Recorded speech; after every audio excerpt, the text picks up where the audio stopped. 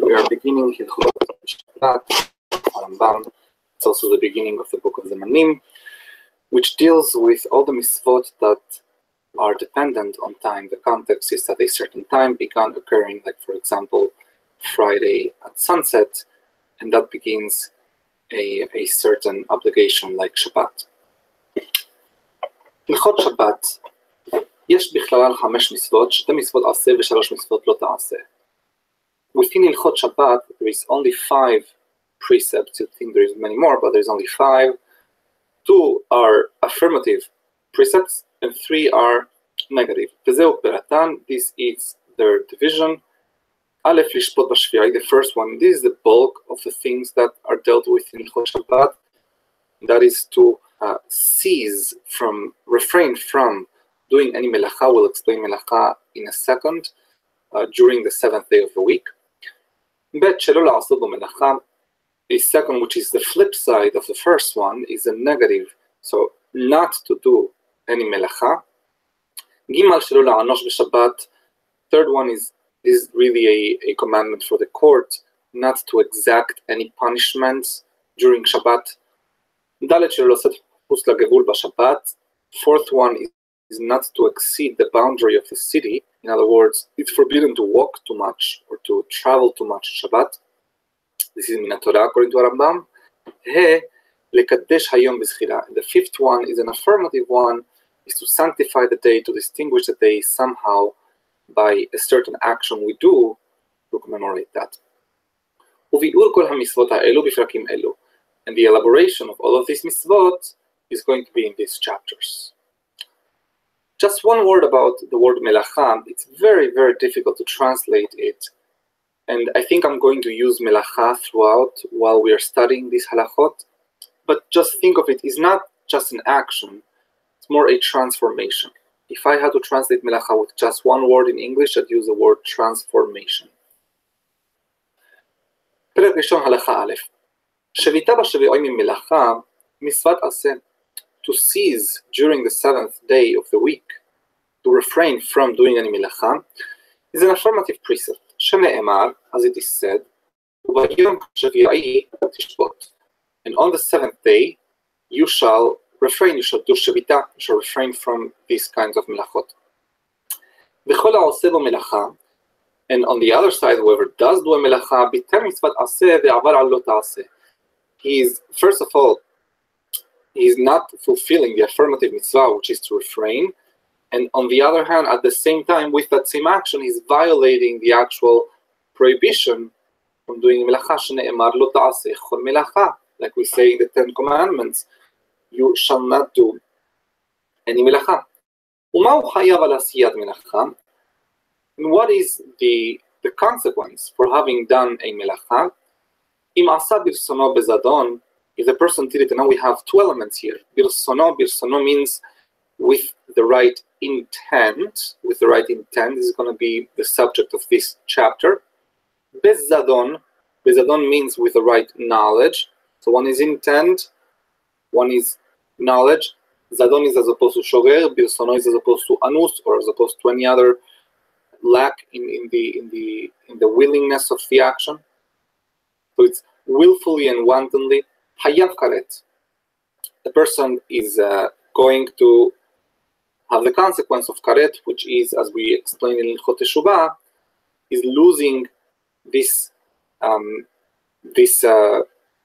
sort of benefit that members of the Jewish people have, which is going into Olam Haba. And if this was done in front of witnesses and after a warning, niskal, then the earthly punishment for that is sekila, which is the most severe punishment that the court has. It's the most severe form of a death penalty. If, however, the person did it b'shogeg, shagaga means that he doesn't know. Listen to this, it's important. Shagaga is he doesn't know that today is Shabbat, or he doesn't know that this thing is forbidden, or, and I want to show you something I learned for the first time this week. This is in Hilchot Shegagot, פרק ז' הלכה ג' וכל היודע שהיום שבת ושרר במלאכות ולא ידע שמלאכות אלו אסורות. And anyone who knows that today is Shabbat, but he had a Shegaga, he still doesn't know something about the Melachot, he didn't know that some Melachot are forbidden, or Sheyada Shehen Asurot, or he knows it's Shabbat, he knows what he's about to do is forbidden, Velo Yada Shechayavin Alehen Karet, and he did not know that these transgressions have the consequence of Karet. So this was a tremendous Hidush for me, that also knowledge of the punishment, of the consequence, if you don't have it, you'd be Shogeg. So that was a tremendous Hidush for me, and this also should have consequences for how we treat and how we deal with people who do Hilul Shabbat today, most of whom probably don't know that what they're doing is correct. ואם היו שם עדים והתראה, נשקל, so I read this, אם עשה לשגג, if it is שוגג, חייב קורבן חטאת קבועה, then if someone does it בשוגג, there is a certain element of culpability here. It's your responsibility as a member of the Jewish people to know. You have to know it's Shabbat, you have to know what is forbidden, what is not forbidden, you have to know the punishment for things.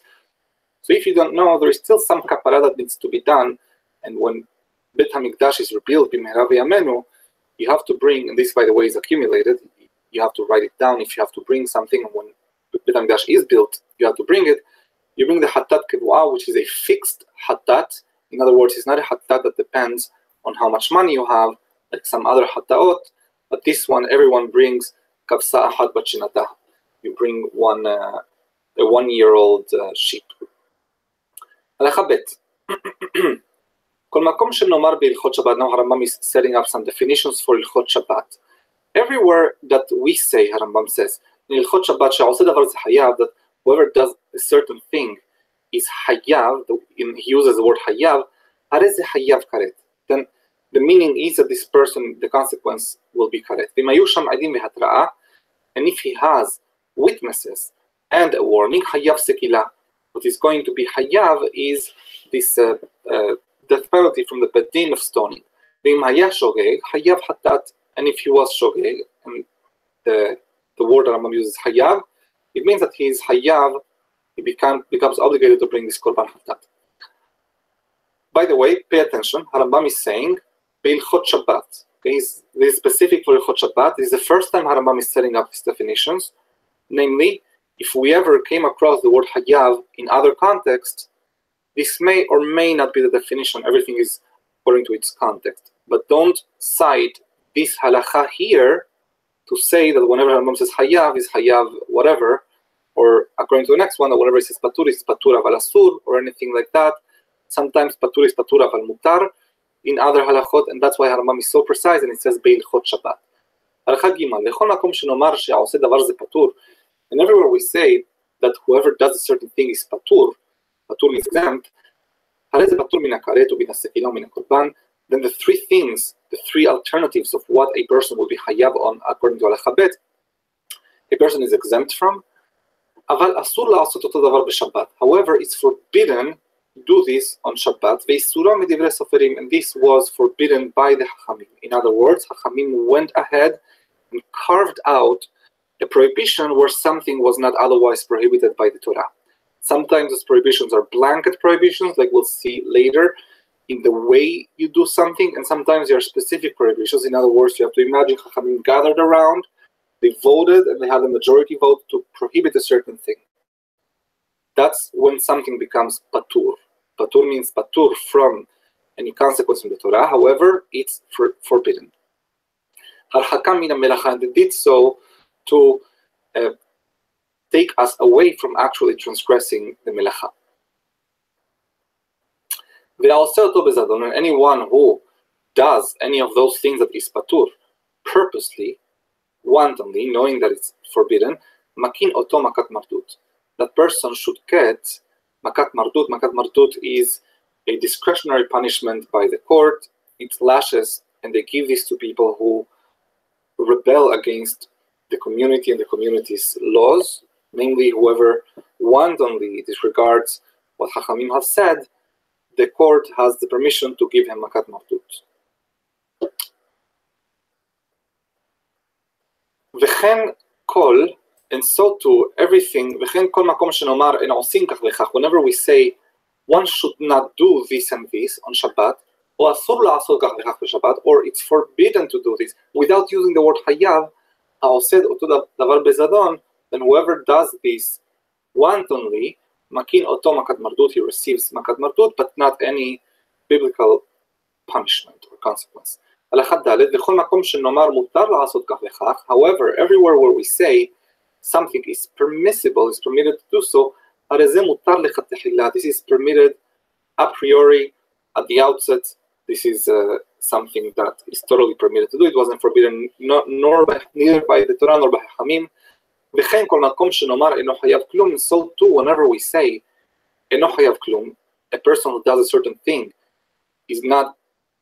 did not become liable for anything, הוא פטור מכלום, or he's exempt from everything, אין מקין אותו כלל, a person should not, if he goes ahead and does something for which we said אינו חייב כלום, פטור מכלום, does not receive, not סקילה obviously, but not also מכת מרדות. What is the difference between אינו חייב כלום and מותר לעשות כך וכך? Very simple.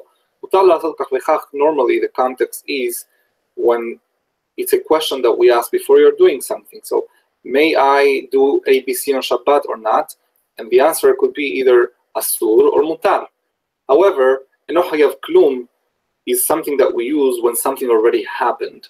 And the context of when אינו חייב כלום is being used is normally after the fact, which is why the language is different than mutar לעשות. יעקב.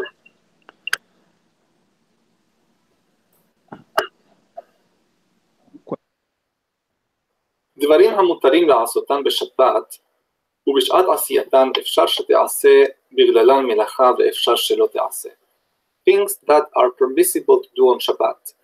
And during doing those things, it's possible that something else might happen, which is a melacha, and it's possible that something might not happen. And Rambam is going to give a few examples. So let's understand what we're saying here. You're doing an action that is permissible. דברים המותרים לעשות בשבת. But by doing that action, you may or may not indirectly or through doing this permissible action cause or bring about something that is a melacha. Okay, so for example, one of the examples we're going to see, walking on the grass. Is it permissible to walk on the grass? Yes, that is דברים המותרים לעשותם בשבת. But walking on the grass, it may or may not be that by walking on the grass I'm uprooting grass. The melacha of tolesh is like kotzer. That's one of the 39 melachot that will be forbidden. But I'm not sure if it's going to happen or not. And I don't intend for it to happen. This is the key point. I don't intend for it to happen. That's the name of this category of things. דבר שאינו מתכוון. Things that are not meant by the melacha. And not only are they not meant, but also I don't have a full knowledge. I'm not assuming that these things are going to happen.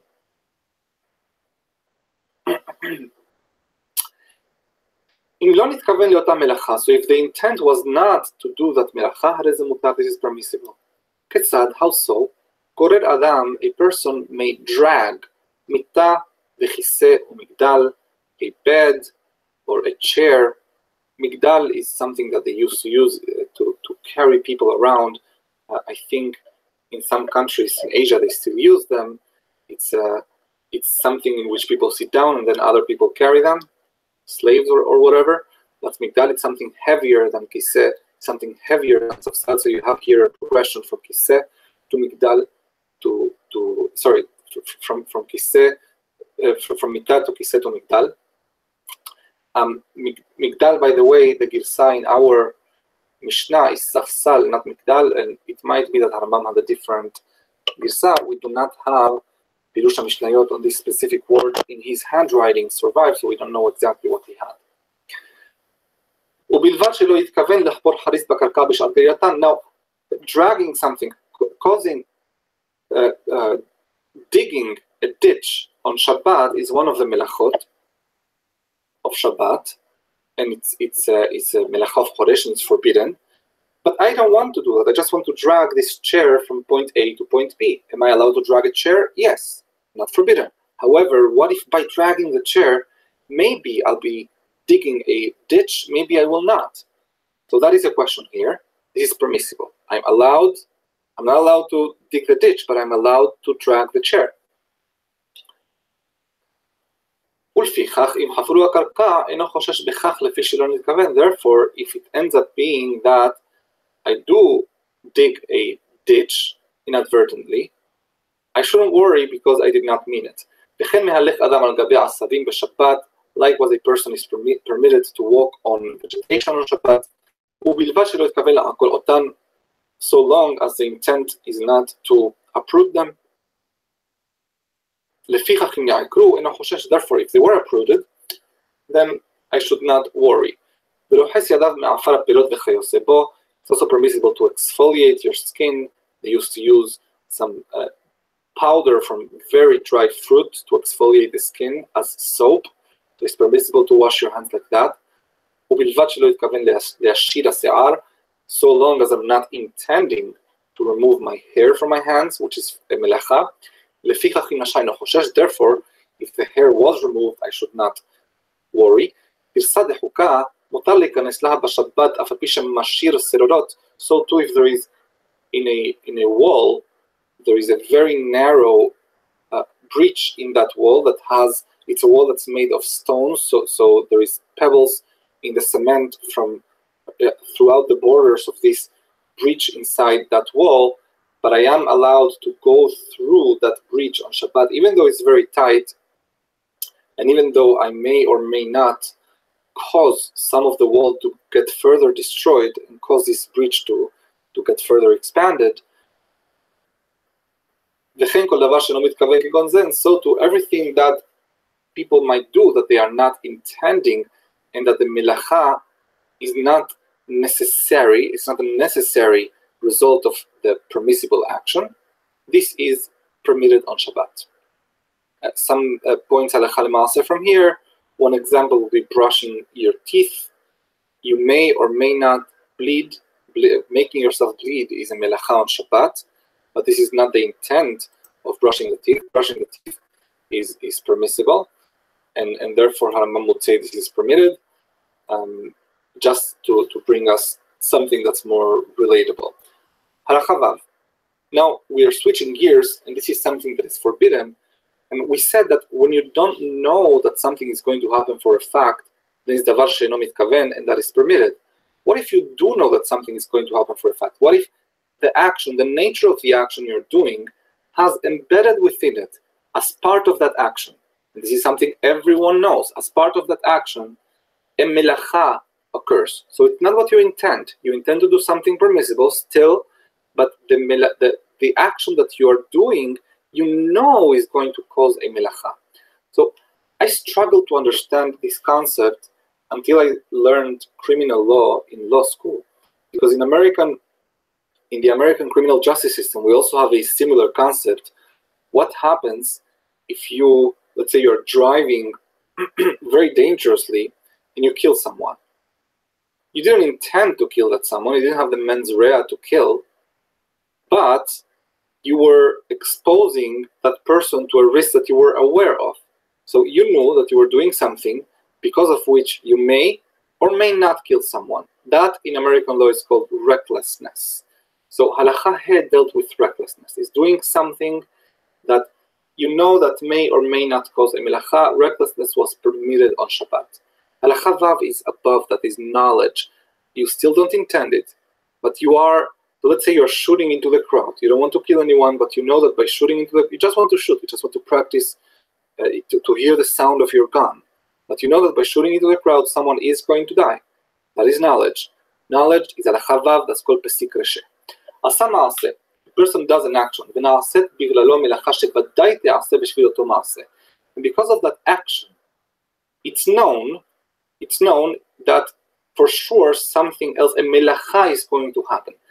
אף על פי שלא נתכוון לה, even if the person did not intend it specifically, חייב. This would be hayav. This would be the same as intending it. It's not about the Rabbanan, not the Rabbanan. This is hayav. This is hayav. שהדבר ידוע שאי אפשר שלא תעשה אותה מלאכה, because it was known that it's impossible to not do that מלאכה. כיצד? How so? הרי שסרח לראש עוף לשחק בו לקטן. This is a classic example in Masechet Shabbat. Back in the day, they didn't have Toys R Us, they didn't have toys. If you wanted a kid to play with, one toy you'd give them is a hagav. Hagav is a live grasshopper. This would be one kind of toy that they would use. Another toy they would use is the head of the chicken. It doesn't have a lot of meat, so you don't eat it. So after the father does or the mother does shechita on the chicken, obviously you don't throw anything out. You live in times when having a chicken was a luxury of the highest order. You take the head of that chicken and you give it to the child to play with. Let's say you just want to give the head of the chicken to the child to play with. Let's say we're dealing with a dead chicken. Is it permitted to cut the head of a dead chicken? Yes. So a person wants to take the head of the chicken to give it to the child. Now this chicken happens to be alive. And then he cuts the head on Shabbat. Even though his ultimate objective is not to kill the chicken. He doesn't want to kill the chicken. As far as he is concerned, the chicken should continue living, just give him the head. However, it's known that it's impossible to cut the head of a living thing, and it's known that you're causing the death of a living thing by cutting its head off. And so to other examples. I just want to make one point about the Gemara on this. So the Las Halacha He derives from the Machloket Tanaim, the Machloket between the sages of the Mishnah, Rabbi Shimon and Rabbi Yehuda, Rabbi Shimon Bar Yochai, both students of Rabbi Akiva. And Rabbi Shimon is the one who says that davar she'eno mitkaven mutar, that things that are not intended on Shabbat are permissible because the Torah required intent, specific intent for liability on Shabbat. And Rabbi Shimon left it at that. Rabbi Shimon left it at that. And Halacha was, in the Gemara, was like Rabbi Shimon, that davar she'eno mitkaven mutar. Many generations later, in the times of Rava and Avaye, this is many generations later. What happened between Rabbi Shimon and Rava and Avaye, I leave it to you to think about. Also, think about what would have happened before Rabbi Shimon if someone asked, is davar she'eno mitkaven permissible or forbidden? It's a very interesting thing that they didn't have an answer until Rabbi Shimon and Rabbi Yehuda battled it out in the yeshiva, and Rabbi Shimon won. But it was Rava and Avaye that introduced the concept of pesik reshe. So some of the I'm just making this point because some of the Mishnayot, some of the statements that are said by the Mishnah, they were said before it had been decided that pesik reshe velo yamut is hayav. So just have that in mind. Have in mind the timing of when these things were decided. Not that it makes any difference for us. For us, we are after all of them, and this is the halacha that we have. This is min Torah. But it's important for learning Gemara and learning Mishnayot to know when each thing was decided. Now, in halacha vav, just want to make one point, a very important point, and have it in mind throughout Masechet Shabbat, throughout Hilchot Shabbat, Mechila. There is a difference between melacha and something that is forbidden. Not everything that is forbidden on Shabbat is called melacha with the word melacha. Melacha is a technical term. It's something, for the most part, that is min haTorah. It's one of the 39 melachot. Therefore, rereading this halacha, I leave it as an open question to you, whether pesik reshe, this concept, only applies when what you are causing is an actual melacha, according to Rambam, or even when what you are causing is something that Rabbanan. So let me give you an example. Let's say that the carrying on Carmelit is a melacha, right? Is shavut. It's forbidden with the Rabbanan. Let's say that you know that by doing something, you're causing the carrying of something through Carmelit, which is the Rabbanan. Is this within halacha vav or not? I posit it's probably not. It's probably not. It's only melachot. Only melachot if you are doing something because of which, for sure, something mideoraita is going to happen, then you're within halacha vav, and it's hayav. It's as if you intended that secondary melacha. Halacha zayin, another machloket from the Mishnah. And if I have to summarize halacha zayin before we begin, I'm going to say it in 3.5 words, because the second word is 2 words are combined into one in English. Motive doesn't matter. Motive doesn't matter. Okay, it doesn't matter the motive that you have, and this is true also in American law. You have different degrees of murder, but if you intend to kill someone, whether you wanted to kill this person because you hated them, or you just wanted to shoot your gun for fun, it normally doesn't matter in most jurisdictions for being guilty of murder. So too for Hilchot Shabbat, whether you had the motive, the motivation of bringing about the result that a melacha is normally known to bring, or not, is irrelevant. So long as you intended the melacha and you knew that this result happens, that's enough. So, anyone who does melacha on Shabbat, even if he doesn't need the result, guf melacha means the result, the product of this melacha, is hayav. Kisad, what's an example of that? We say it every Shabbat. Let's say a person turns off a lamp of oil because he needs the oil. He doesn't want the oil to be wasted. So he doesn't want the product of the lechabot. Lechabot, the product of turning off a fire, normally is to create a beham, to create the burnt material, which then becomes easier to light. So what they would do is, if you wanted to have something that is very easy to light, you first would light it one time, then turn it off right away, and then when you light something that's blackened, that carbon makes it much easier to make it much more flammable. It's much easier to light the next time. So that is the actual objective of kebiyah, of turning something off. However, what you intend here has nothing to do with the fire or with the flame or with the carbon that you are creating as a byproduct. What you want here is to save on oil. So you don't have the same motive that normally is associated with lechabot. But it's still hayav, according to Rambam. Or you turned off that lamp in order to avoid the ceramic, the mud of the lamp itself from burning. You forgot to put water underneath and you know it's going to burn. Hayav, because you engage in this melacha of kibui, it's enough to be hayav. But and you had the intent of engaging in this melacha. It doesn't matter the motive that you had, it matters the intent. Even if he doesn't need the product of kibui, and the only reason he did so is to save on oil or to save the heres, the actual lamp. This is hayav.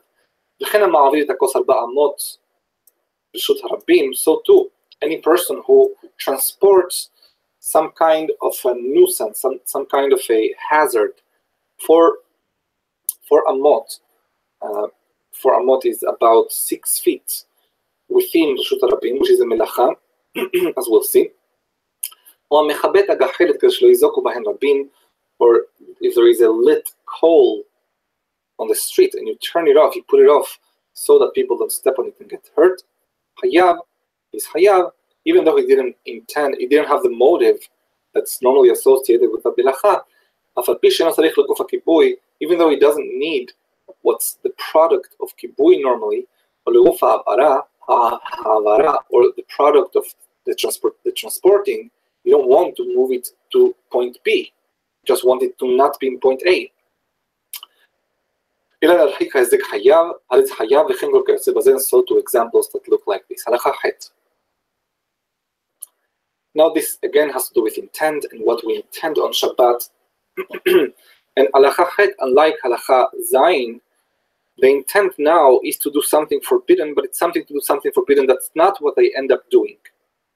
So I intend to do A is a melacha, and by accident, not something that I would know beforehand, B happens. B also is a מלאכה. So כל המתכוון לעשות מלאכה ונעשה לו מלאכה אחרת שלא נתכוון לה פטור עליה. Anyone who intends to do מלאכה and then he ends up doing another מלאכה that was not intended, he's פטור. לפי שלא נעשית מחשבתו, given that his intent was not carried to fruition. כיצד? How so? זרק אבן או חץ בחברו או בבהמה כדי להורגן. If a person throws a stone or shoots an arrow at his friend, what kind of friend is that? But at another person, or at an animal to kill them, והלך ועקר אילם בהליכתו ולא הרג, and instead of, and that arrow, instead of going and killing the cow, it got stuck on the tree and cut off a branch. Cutting a branch of a tree is asur. It's also melacha. הרי זה פטור, this is פטור. קל וחומר, how much more so, אם מתכוון לאיסור קל ונעשה איסור חמור, if the intent was to engage in מלאכה א', which is and not a serious מלאכה, for example, or something with the Rabbanan, and then it went on to become something mideoraita, so obviously this was way more than he had intended, and he didn't have the requisite intent to be hayav on that more serious thing. כגון שנתכוון לזרוק בחרמלית, ועברה האבן לרשות הרבים, like for example, if someone intends to throw something within Carmelit, which is the Rabbanan, and then the rock goes and exceeds and goes to רשות הרבים, שהוא פטור, he's exempt. וכן כיוצא בזה, so to anything of this sort. נתכוון לעשות דבר המותר ונעשית מלאכה, if a person intends to do something permissible, and then a מלאכה happens. כגון שנתכוון לחתוך את התלוש וחתך את המחובר, for example, intends to cut something that is uprooted, that is permissible. It's permissible to cut a flower that's not connected to anything on Shabbat, or to cut a fruit. Fruit used to be mechubar, but then you go and you cut something that's actually connected. Eno hayav klum, this person is not obligated on anything. Obviously, we're not saying mutar here, we're saying eno hayav klum, although the consequence is the same, because nobody can, a priori, before the fact, want to do something that is a mistake. וכן כל כיוצא בזה, so to everything of this kind. הלכה ט'. This is a difficult halakha to understand, but it comes straight from a Mishnah. So if you have any questions, the questions are on the Mishnah, not on Harambam. מתכוון ללקט תאנים שחורות וליקט לבנות. If a person intends to collect black te'anim, black figs, and he ends up collecting white figs. Now, these seem to have been two kinds of figs, whether two different kinds of different species, or at least from the same species, te'anim at different stages of ripeness, which have different purposes. So when you uproot something that's very ripe, it's for one purpose. You uproot something that's not as ripe, it's for a different purpose. או שנתכוון ללקט ענבים ואחר כך תאנים ונפח הדבר ולקט התאנים בתחילה ואחר כך ענבים, or if he intends to first uproot, to collect, to harvest grapes and then figs, or figs and then grapes, and he did upside down, he did first A and then B, or first B and then A, פטור, he's פטור. אבל בלי שליקט כל שחשב, even though he intended to, at the end of the day, he ends up having everything that he intended, the time he engaged in that melacha, if you look at each of these melachot separately, at that moment he was not doing what he intended. Because he did not harvest in the order that he intended, patur, and this is the sentence the Mishnah brings to explain Rabbi Shimon's position, because the Torah only forbade things that are specifically intended. מלאכת מחשבת. הלכה י' היו לפניו שני נרות דולקות וכבות, והתכוון לכבות זו וחיבה את זו, או להדליק זו והדליק את זו, חייב. A person that had two candles lit, two lamps that are lit, or two lamps that are not lit, and he intended, if they are lit, he intended to turn them off. So if they are not lit, he intended to turn them on, and he he mixed up the order among these two candles, between these two candles, then now we are talking about something. Again, it's very difficult to understand Halakha Tet in light of Halakha Yod and Halakha Yod in light of Halakha Tet. But the cases are distinguishable, they are different. In this case, there is no difference in the light that comes from one lamp versus the light of the other lamp. Functionally, they are the same. It's just the order that was mixed up. So if I want to have more light in the room or less light in the room, it shouldn't really matter if I'm lighting lamp A or lamp B. That is one explanation. It's not 100% satisfactory, but nor are the other ones. Hayav is Hayav because he did the kind of melacha that he intended. He did the kind of melacha and he achieved the kind of transformation that he intended. In other words, either increasing light or decreasing light. What is this comparable to? If someone wants to harvest one specific fig and ends up grabbing a different fig of the same kind, or if someone intends to kill A and then kills B, is liable because the melacha he intended to do was carried on. Now,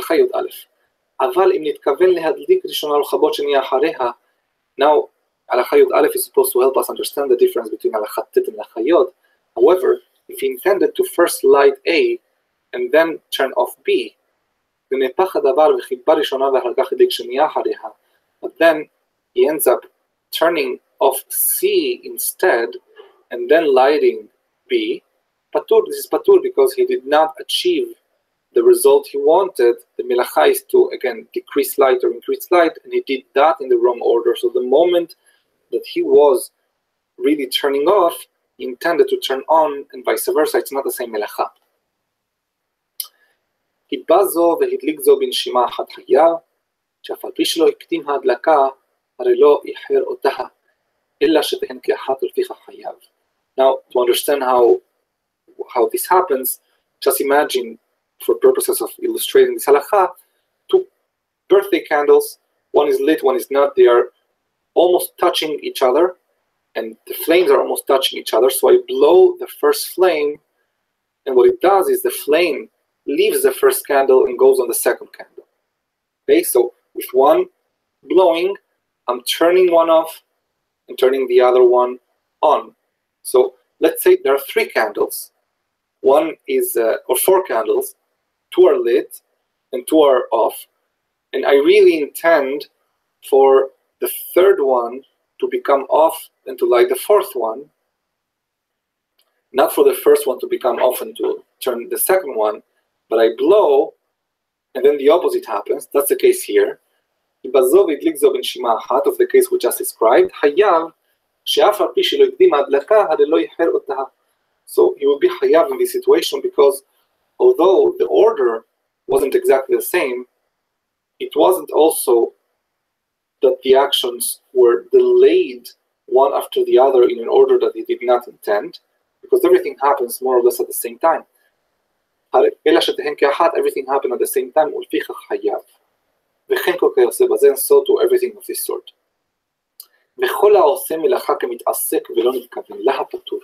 And everyone who does a melacha, k'mit'asek, means as he's doing something else, then this person will be patur. This is not mutar, mit'asek is patur. Why is mit'asek patur and not mutar? Because mit'asek is much closer to besik reshe, to anything else. It's just not being careful enough with doing a melacha. So let's say I'm playing with fire, just playing with it, playing with the candle, and then by accident I turn it off. You cannot say that something like that is mutar. You can only say that something like that is patur. הלכה י"ב. כל המתכוון לעשות מלאכה ונעשית ביתר על כוונתו חייב ופחות מכוונתו פטור. Anyone who intends to do a מלאכה and ends up doing more than the requisite intent he's חייב. If he does less than the requisite intent, he's פטור. כיצד? How so? הרי שנתכוון להוציא מסע לאחריו ולא לפניו חייב. שאני מתכוון לשמירה פחותה ונעשית שמירה מעולה. I have to explain a couple of words about transporting things. When you're carrying one thing from point A to point B, in order to be hayav, you need to be carrying it in a way that is protective of the object you're transporting. If it's not in a way that is protective of the object you're transporting, then it's patur.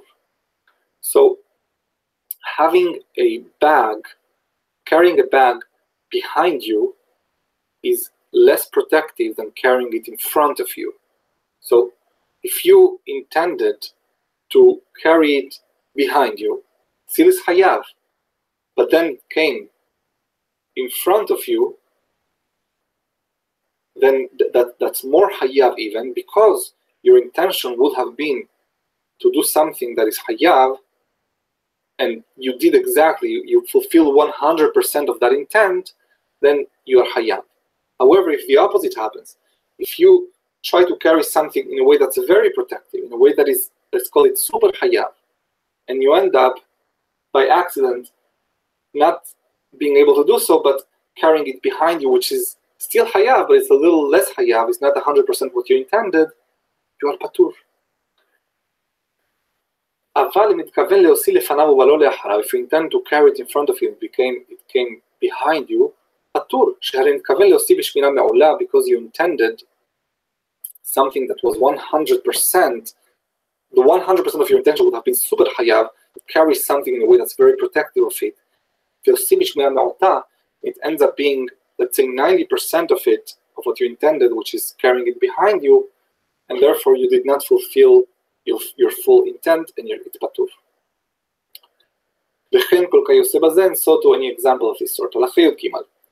היה חגור בסינר והשליך המסע בין בשרו וחלוקו, בין שבזה המסע שדרכו להוציאו בדרך הזאת לפניו, בין שבא לאחריו חייב, שכן דרכו להיות חוזר. However, if this was some kind of like a belt, and you carried something as if in a belt, and it came from the front to the back, from the back to the front, then it doesn't matter which one is more protective. By carrying something in this way, everyone knows that it's almost impossible to predict that while you walk, if that thing is going to end up in the front or in the back. So even though you intended to put it in the front, you had the knowledge when you were carrying it this way, that putting it in the front does not mean in the front, it can end up being in the back as well, and therefore what you intended and knew about was fulfilled. הלכה י"ד. כל המתכוון לעשות מלאכה בשבת והתחיל בה ועשה כשיעור חייב, אף על פי שלא השלים כל המלאכה שהתכוון להשלימה. Now we're talking about shiurim, about the amounts. Every melacha we are going to see has a certain threshold, a certain minimum, without which you are not fully hayav. So let's say there is a minimum for a melacha, and you intend for that minimum, but you intend for more than that minimum, but you end up doing at least that minimum. Then you'd be hayav, af al pi, even though you did not finish the entire transformation you intended. כיצד? An example. הרי שנתכוון לכתוב איגרת או שטר בשבת. Let's say someone intends to write an entire letter or an entire document on Shabbat. אין אומרים, לא יתחייב זה עד שישלים חפצו ויכתוב כל האיגרת או כל השטר. We shouldn't say this person will only be liable when he finishes the entire letter or the entire document. אלא משיכתוב שתי אותיות יתחייב. Rather, the moment that he writes two letters, writing two letters is a minimum for writing on Shabbat, he'll be חייב. וכן אם נתכוון לארוג בגד שלם, so too if a person intends to sew together, to put together an entire garment, משיארוג שני חוטים יתחייב. The moment he puts together two stitches, this is enough, or sorry, two strings together is enough to be chayav, even though he didn't finish the garment. Since he had the full intent to do something within the shi'ur, in other words, he did intend to do those first two stitches. He did intend to write those two first letters. That is enough to be hayav, and this is, I think, consistent with the theme we saw before motive doesn't matter. What you want as the final product doesn't matter. It's the action that you're doing, and whether within this action you have the right intent and you fulfill your intent the way you intended it. And if that action has a shi'ur, then you'll be hayab. That's it. Halakha Tetvav. Halakha Tetvav and Tetzayin have to do with doing something by more than one person when it can be done by one person alone or when it cannot be done by one person alone. כל מלאכה שהיחיד יכול לעשות אותה לבדו, every מלאכה that can be done by one individual, ועשו אותה שלהם בשותפות, and two people ended up collectively engaging in it and doing it, bringing it about together. ושעשה זה מקצתה וזה מקצתה, whether a person did a little bit and then the other person came and finished it. And this is, by the way, in a conspiracy, they know. So it's not the same as just doing half a milacha. In other words, you could ask, well, I know that doing half a milacha is never hayav. Why do I need this halacha? No, because it is doing half a milacha in coordination with someone else who is going to do the other half. But still, the halacha is that it's patur. בין שעשה זה מקצתה וזה, כגון שעקה זה החפץ ברשות זו ונחו השני ברשות אחרת. Like for example, if a person start the melacha of transporting of ha'avara by taking an object, let's say, from inside the house and bringing it outside, but not placing it there, and then having the second person grab that object and placing it outside. בין שעשו אותה שניהם כאחד מתחילה ועד סוף, or if the melacha was done jointly from beginning to end, כגון שאחזו שניהם בקולמוס וכתבו, like two people grabbing the pen together and writing in unison together with that same pen, or אחזו כיכר ועושיו מרשות לרשות, or together they grab a piece of bread and together they transport it from point A to point B. הרי אלו פטורים, this is פטור, because the Torah says, בעשותיה, when a person alone does the melacha, Chachamim learn from there, when two people do it together, it's not ba'asotaha, but it's ba'asiyatam otaha, and that's different. Halakha Tetzayin, ואם אין אחד מהן יכול לעשות לבדו שהצטרפו, however, if it's a kind of action that necessitates two people, כגון שניים שאחזו קורה ועושיו על רשות הרבים, for example, transporting something that's very heavy that needs two people, הואיל ואין כוח באחד מהם לעשותו לבדו, so long as one person by himself could not have taken that thing and transporting it by himself, ועשו אותה בשותפות מתחילה ועד סוף, שניהם חייבים, then both of them would be liable, בשיעור אחד לשניהם, and they both have the same שיעור to be חייב, same threshold. היה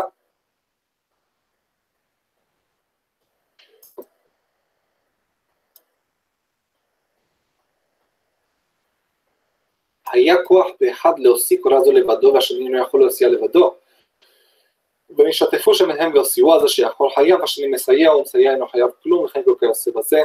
If one of the people was very strong and the other one wasn't, then that the first strong person can do it by himself, but the other one could not have done it by himself, and the person who could have done it by himself is חייב, because the other one is not really helping him do the melacha.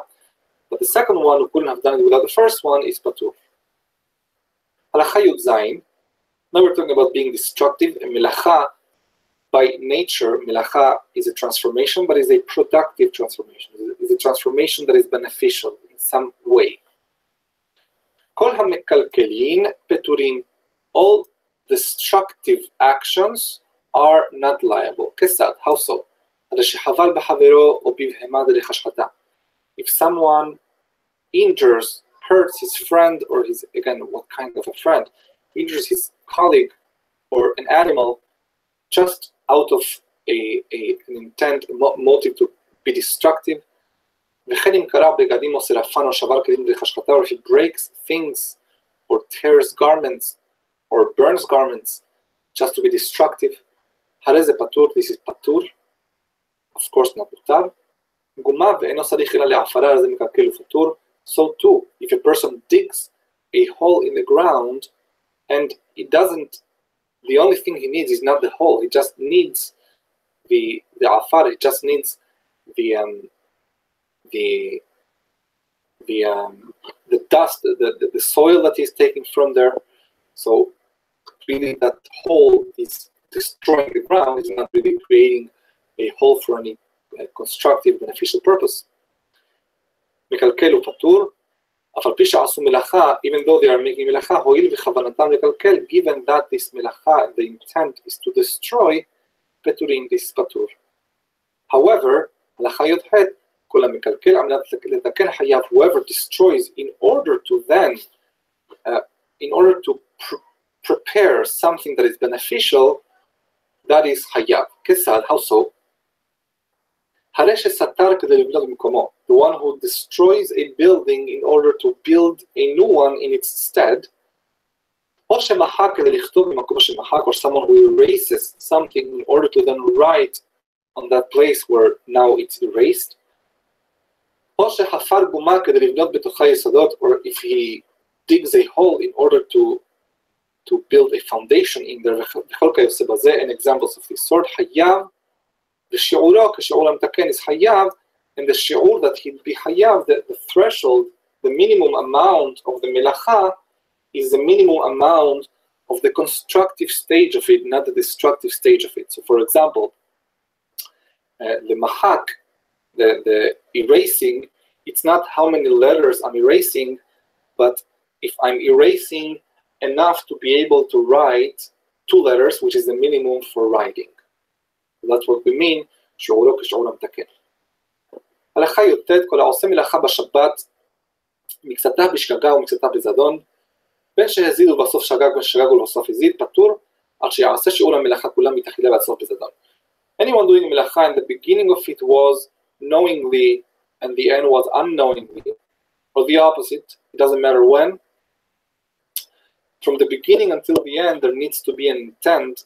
The intent needs to be coordinated with the action in order for there to be chiyuv.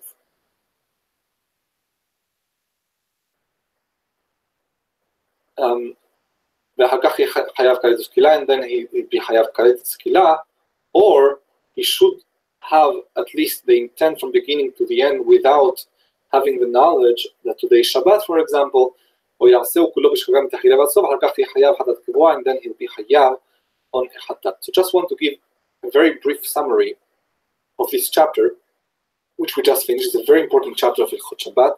It has a few very important principles. It deals mostly with intent. So we started saying that on Shabbat, you need, the most important thing almost is the intent, or at least one of the things without which you cannot be chayav is intent. And we discussed that דבר שאינו מתכוון, the first rule is something that if you are doing something that is permissible, and you may or may not cause something that is a melacha, that's mutar.